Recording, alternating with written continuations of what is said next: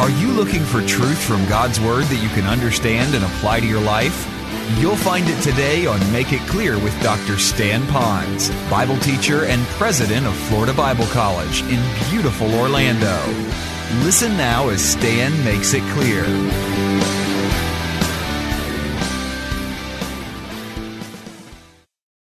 Well, it goes a little bit further here. It says, wisdom will multiply your days and add years to your life. Now, I thought about that for a moment. How could I make that as an application? I think it would be this way.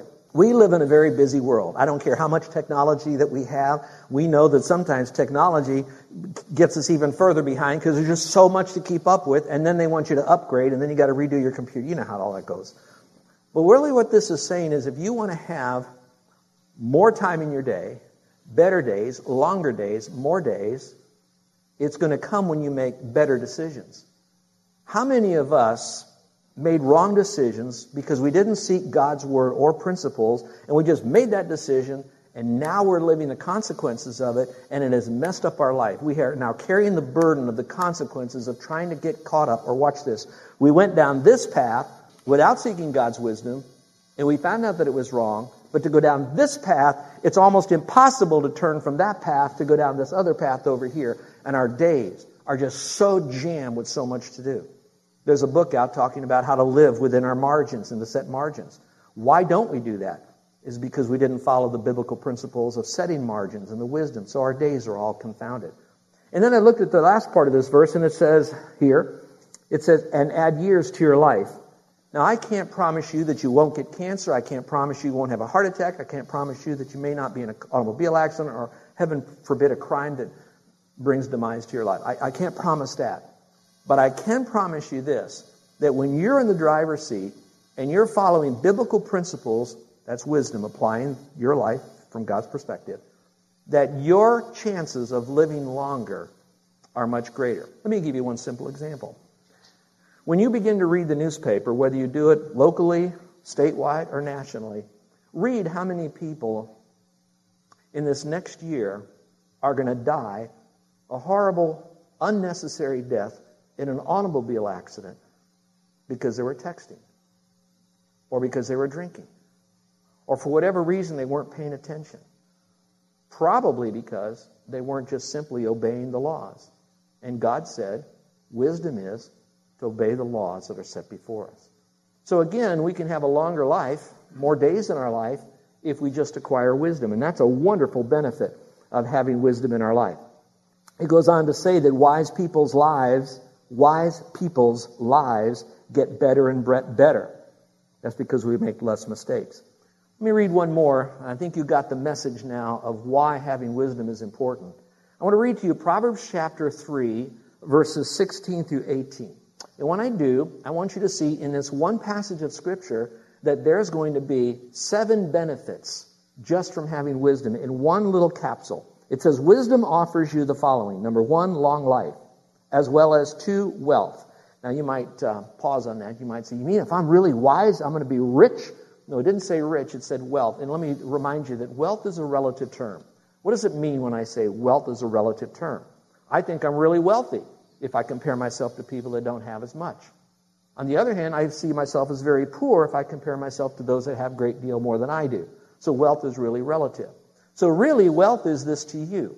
Here it is. You will have all that God wants you in resources. All that He wants you to have is when you live a life with wisdom in it. So it could be that you think you're pretty wealthy now, but who knows what you could be, relatively speaking, what God wants you to have, but you're preventing it to be in your life. Others of you are enjoying some satisfaction of having your needs easily met because at this time in your life, you look back and you said, I made all the right choices on using my money wisely, getting it, guarding it, and giving it the way I should biblically. And I was wise in doing that because I followed God's principles. And I'm now living a life that has a degree of my basic needs are met. That would be defining you're wealthy. Your basic needs in life are met. So that's a very important thing. He goes on to say in the passage, and wisdom will lead you safely through this life. Those who become wise are happy. Wisdom will give them life.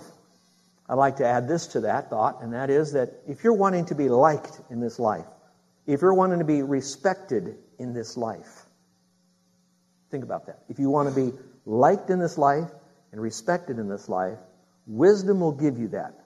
Now let me clarify that. Obviously, you will not be liked by the world because the world doesn't value your value of what wisdom is and the choices you make to have that wisdom in your life. So they're going to spurn you, reject you, neglect you, forget you. That's what the world will do. But those people that really matter in your life, the ones you really would appreciate, that they would respect you and honor you and value you, they're going to really lean into you when you have wisdom in your life. Why is that? Listen carefully. Because wise people are generally not just wise people that sit around in a monastery with all their wisdom around them. Wise people are those who go out after other people and in some measure touch their life to add value to them in their relationship with the Lord. In other words, they're caring, sharing kind of people. You'll be respected when you have wisdom because you will have answers that will work because they're biblical. So those are some reasons why we might very seriously consider really leaning into having wisdom in our life. So where can we find wisdom? Well, a moment ago I held up my Bible, or I held up a device that you can download a free Bible. As long as you're getting into God's Word. I remember when I trusted Christ as Savior, I was 16. It was in November, about the second week of November. I was reared in a home where we never had a Bible, we never said grace, we never read Scripture, we never went to church. Somewhere I knew that the Bible was a very special, powerful book. Probably even thought that this must be God's mind. It is truth that God wants to give to us. Where I got that, even to this day, I don't know. But there was a value system within me that trusted the veracity of Scripture. Even though I didn't know the Old Testament from the New Testament. Even though I thought that when I finally got a Bible that all the books of the Bible must be in alphabetical order, but they're not, okay? But I can remember this. On Christmas of 1966, I came to Carol's house, and she was there with her family, and they were handing out gifts, and for whatever reason, Carol decided to get me a gift. And like she's always been a very purposed person in helping other people, she led me to Christ in high school. We were not boyfriends and girlfriends, and nothing like that. Just I was a lost kid, got saved, came to her house because they were gracious enough to invite this kid. When I came, I opened up for the first time a Bible. Albeit it was an old Schofield Bible, albeit it was a hardback Bible, and I often refer to it today as the original manuscript because I'm so old. But apart from all of that, she wrote on the inside of that, on the flyleaf of the Bible, when you open it up, it said, "Dear Stan," and she said, "Either sin will keep you from this book, or this book will keep you from sin. Read it daily." So I began reading Scripture, starting with the Bible, didn't know a whole lot. So-and-so begot so-and-so, and so-and-so begot so-and-so, and so-and-so begot so-and-so, and so-and-so begot so-and-so, and I didn't know what the word begot meant. All right? So I didn't know a lot about Scripture. I got that. But I will tell you, it started me on a journey of realizing that if there is wisdom, the wisdom must be in God, and if I'm to have wisdom, God has to get His wisdom to me some way, and there's only one way that I think He could get it to me the most accurately. It's going to be through the Bible. When Carol and I were married, I made a covenant with the Lord that I would read through the Bible once a year, every year of our marriage. I did different translations to kind of freshen it up a bit, but I read through the Bible every year. We've been married 50 years this last year. I've read through it 50 times. Now, I'm going to tell you that it's done a great deal to me, and I'm not here to really brag on this. What I'm telling you, that if I needed to find wisdom, I'm going to find it in the book. Now, I don't want to throw away commentaries. I don't want to throw away language helps about the Bible. I don't want to throw away good books that are supplemental resource books for the Bible or any of the software that you might have downloaded into your computer on the Bible. I do not want to push that down. Often those are tools to help you learn the Bible, but they're not the Bible. Those of you that go to Bible studies, I want to commend you for all of that. But never put the notes of the Bible study above the Bible. You want to make sure that you really learn the Bible. So where are we going to find all this truth? It's going to be found in the Bible. I started to think about what the world thinks of the Bible. See if you agree with me. I'm going to give you 4 categories and see if you agree with me on any one of these. The world sees the Bible as the best religious or literary book ever written. I think there are people that will say that. This is the best religious book that you could ever find. You've got to find one religious book, get the Bible. Number 2, they see it as God's Word for those who want to believe it. Frankly, I don't care. I don't really want to believe it. But if you want to believe the Bible, then the Bible works for you. That's good for you. You want to believe it, that's all right. So that's how people view the Bible. Here's number 3. It's the good book. It's a good book, so everybody ought to at least read the Bible once out of all the books you're reading, because it's a good book. It's not a religious book. It's just a book to keep people together so they don't fight one another, blah, blah, blah. So it's a good book. Here's the 4th one, and this one seems to be emerging even more. And they said it's the worst book that has ever been written. It has little or no value, and it often complicates people's lives. Those of you who've been involved in knowing counselors that are secular counselors, and you probably have had friends that have gone to see them because they're highly credentialed and they might be experienced in areas that you need help, and that's fine. And when you go there, they find out that you're a Christian, and I've heard stories of this, and perhaps you have too. That when you come in bringing your faith with them and you start explaining that you're a Christian, they'll be very kind, they'll clear their throat a little bit, and they'll kind of distance themselves from the Word. They'll try to distance you from the Word, but if you keep bringing it and pushing that, then they're going to say, you know what, I don't know that we can really help you because you're complicating your life because of the Bible, and if you set that aside and you go into this type of counsel, you'll be better. It sounds so good on the surface, but the reality of it is that doesn't work. I would like to submit to those of you that are listening to me that are not in any one of those 4 camps that you don't all automatically believe that the whole world believes one of those are the reasons of why they think or what they think of the Bible. Here's what I really want you to know. Listen carefully.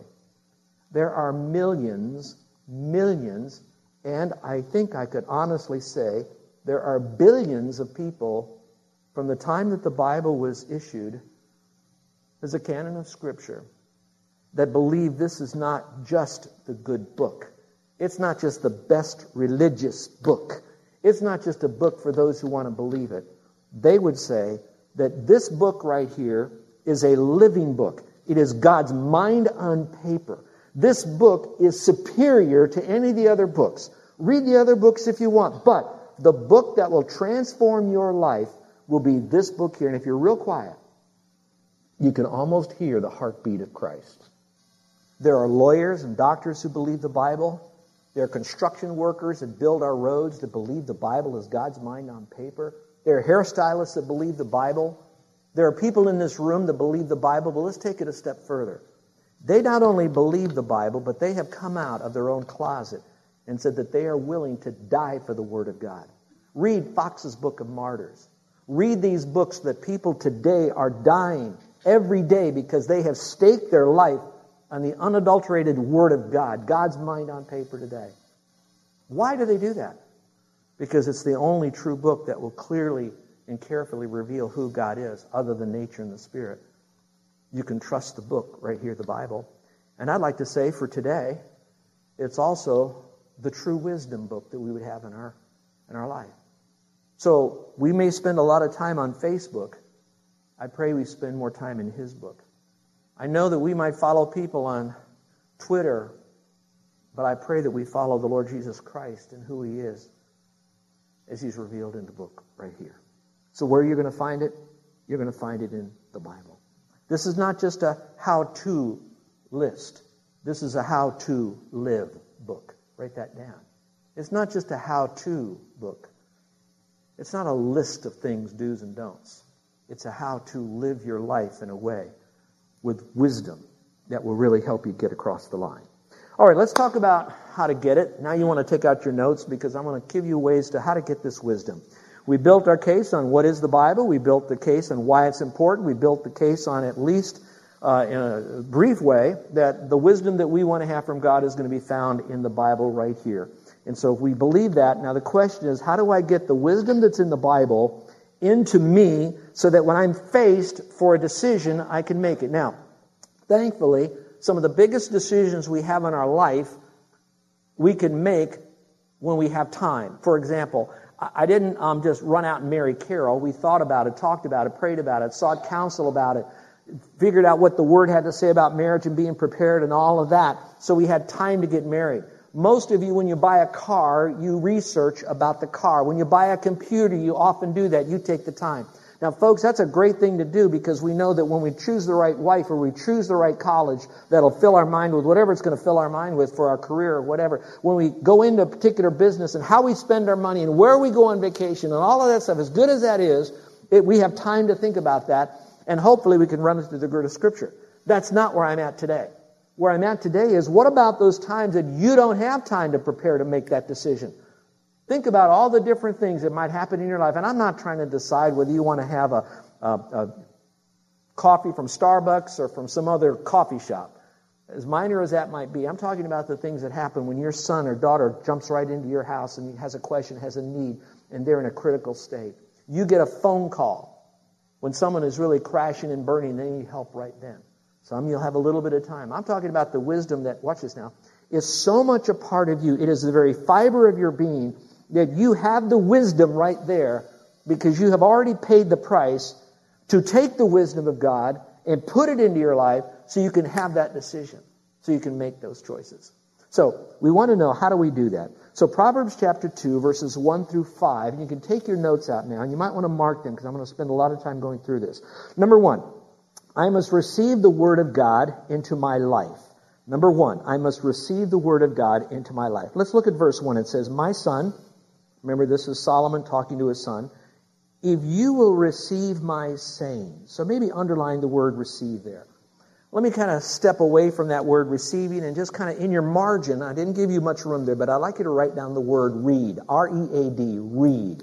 When you receive His Word, you can hear it. We'll talk about that in a moment. It's a little different dynamic, but we're going to talk about reading. I'm going to receive His Word because I'm going to the Bible and I'm now going to read what it has to say. The word receive there in the Hebrew means to take along with you or to take it in. When I receive it, that means I've taken it from you. I've received that. Recently, it was Christmas, and many of you, hopefully, perhaps, got gifts. And when you did, they handed you the gift. Someone brought the gift to you, or they said the gifts are there, and you looked at them, you saw your name, and you received it. You took it with you. You took it into you, in a sense. In other words, what was there, you read it, you brought it to yourself. This is now mine. It's like the first 3 words that children learn. And remember this, those of you that have new kids. It's the word mama. Number 2, it's the word no. And the third one, it's mine. Okay, those are the 3 words generally, all right? And so you want to say, this is my word. I got God's word in my heart. That's the receiving part about it. And you really want to put it into your life. There's a gentleman here today that comes occasionally. He's been to some of our men's events. His name is Jim Kurt, and I hope you have a chance to meet him. He's a man that has gone through a lot in his life. A man who knows what it means to seek God for wisdom. I asked him to come today. He didn't know I was going to share this. And you can relax, Jim. I'm not going to embarrass you too much. All right? But it's hard to embarrass Jim anyway. So here we go. Many years ago, I pastored in upstate New York. He was with us in the church. And it was my passion that I would get our people reading through the Bible. Reading it doesn't automatically, instantly give you wisdom, but you can't get wisdom if you don't get into the room where wisdom is. Reading gets you into the room where wisdom is. Do you agree with that? Say, uh-huh. All right. So I said, why don't we read through the Bible in a year? And anybody who reads through the Bible in a year, Carol and I would cook them dinner at the end of the year for reading as a reward. Now, I have to tell you, the emphasis is on Carol, not I, okay, cooking the dinner, all right? But she went ahead and she made the meal, and there was present here. Well, Jim, as busy as he was, he owned a company that manufactured all the heavy equipment that makes leather and turns it into suede. So it was a big international company. Owner, operator, CEO. As busy as he was, running the ministry of pro-life in our ministry. We had a big pro-life program and all that. Deacon, etc. So he and his son got together and said, let's read through the Bible. And so for 1 year, he and his son read through the Bible. Now when he got to the end of the year, his son was always one of those precocious kids that read through it and had it all done just to say, I've already finished, you know. And Dad was staying up all night on New Year's Eve to get it done so he could get the meal. But even to this day, years later, he realizes wisdom is found in the Word. And for me to get wisdom, I have to go into the room. And I get into the room by reading Scripture. When he talks to you, it'll be about Scripture. Get to meet Jim afterwards. He'll be out in the foyer of the lobby, just so you can hear about how important wisdom is and reading Scripture. I put 2 verses in your outline. Those of you that are listening that don't have a copy of it, I want to read them to you. It's about 2 different groups of people. One was a church in one location that was known as the Bereans. The other was the church that was in Thessalonica. Look at what Paul had to say about the Word of God. In Acts chapter 17, verse 11, he commends a group of people, in many ways, I would like to say, the people like right here at this church. You remind me of the Bereans, dear ones. And here's what he wrote. He said, now these Bereans were more noble-minded than those in Thessalonica. So he is now comparing the two together. It's not very politically correct to, kind of have favoritism to one above another, but he did.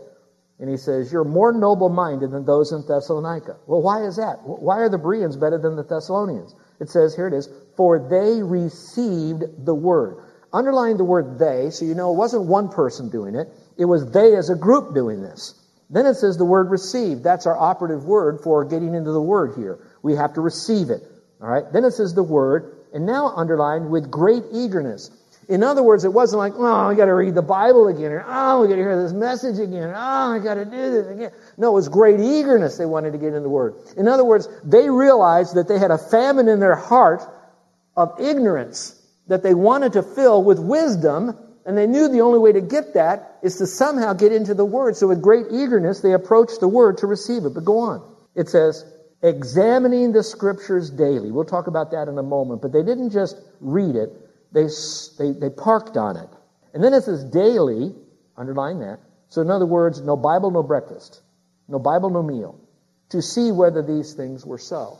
So they were with great discernment. Now I'm not going to go off on a tangent so you can relax, but I'm going to give you a little pet peeve today. People sometimes ask me because of our national ministry, Stan, what do you think is lacking in the church today? Most people would like to say worship, or they might even say evangelism, and I'm really high on evangelism and worship and all of that. But that's not what I think is missing in the church around the world today. Here's what I think is missing. I think the church around the world today is missing discernment. That they are doing church, living life, making decisions with a good heart mostly. I can't judge their heart. Only God can do that. But I think they're lacking discernment, wisdom from God's Word, a deep and accurate understanding of God's Word. And perhaps that's why there's so much challenge in the world today. Watch this now. Within the churches, and then within the world, who looks at the churches and says, if that's Christianity, I don't want it. Making it even harder for those who have discernment to try to reach those who are putting down those that should have it and don't. Well, that's enough of that. I told you I wasn't going to go on a tangent. But the idea is that they received the Word, they examined the Word. But now let's go to the other one with the Thessalonians. Look what he says here about them, which is so cool in 1 Thessalonians 2:13. He says, for this reason we also constantly thank God that when you received the Word of God, circle the word received, so both the Thessalonians and the Bereans, they received the Word, which you heard from us, you accepted it, not as the word of men, which is cool there. It wasn't just like some guy preaching at them. They saw it as God. They were listening to God speak when the Word of God was read. But it says, but for what it really is, the Word of God. So now you have the Word of man, the Word of God. You have the wisdom of man, the wisdom of the world, wisdom of God, which also performs its work in you who believe. Now take your pen and underline the word in you. That the Word of God, when you receive it, it is now in you, and it now can perform. So if it's not in you, it can't perform. But now it has that phrase, and now you'll put parentheses around this one. Put parentheses around the phrase, who believe. Who believe. All right. Now I'd like to take a moment or two and speak to those of you who are on the outside looking into this message. And it's a message about reading the Bible and the value of all of that, and it's important to do all of that. But I would like to tell you that unless you trust Christ as your Savior, unless you become a blood-bought, born-again believer in Christ, blood-bought, Jesus' blood on the cross, died and rose again, and you're a genuine believer in Christ alone for your salvation, all that I'm telling you is still good, but you won't understand it.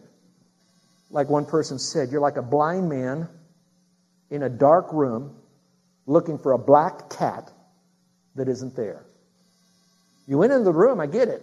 But you're not going to find what we're talking about, this wisdom, because it won't perform in you unless you believe. So the whole hallmark of this message, if you say, where do I begin with all this stuff you're giving me, Stan? All right, the first thing you got to do is you've got to trust in Christ as Savior. Christ has got to live inside of you. When you trust Christ as Savior, as your Savior, in other words, you say to your works, my good works don't get me into heaven. Jesus died and He rose again. I'm a sinner in need of a Savior. I'm trusting in Him and Him alone. You're listening to Make It Clear with the teaching of Dr. Stan Ponz, founder of Make It Clear Ministries and president of Florida Bible College in beautiful Orlando, Florida. Make It Clear is dedicated to taking the Word of God with clarity into every person's world. It is the support of listeners like you who make the ministry of Make It Clear possible.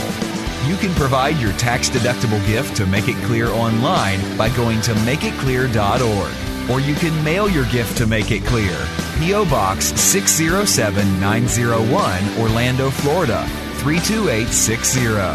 Thank you for helping us make it clear. If you would like to have Dr. Ponz speak at your church or event, please send us an email at tellmemore@makeitclear.org. Thank you, and remember to make it clear.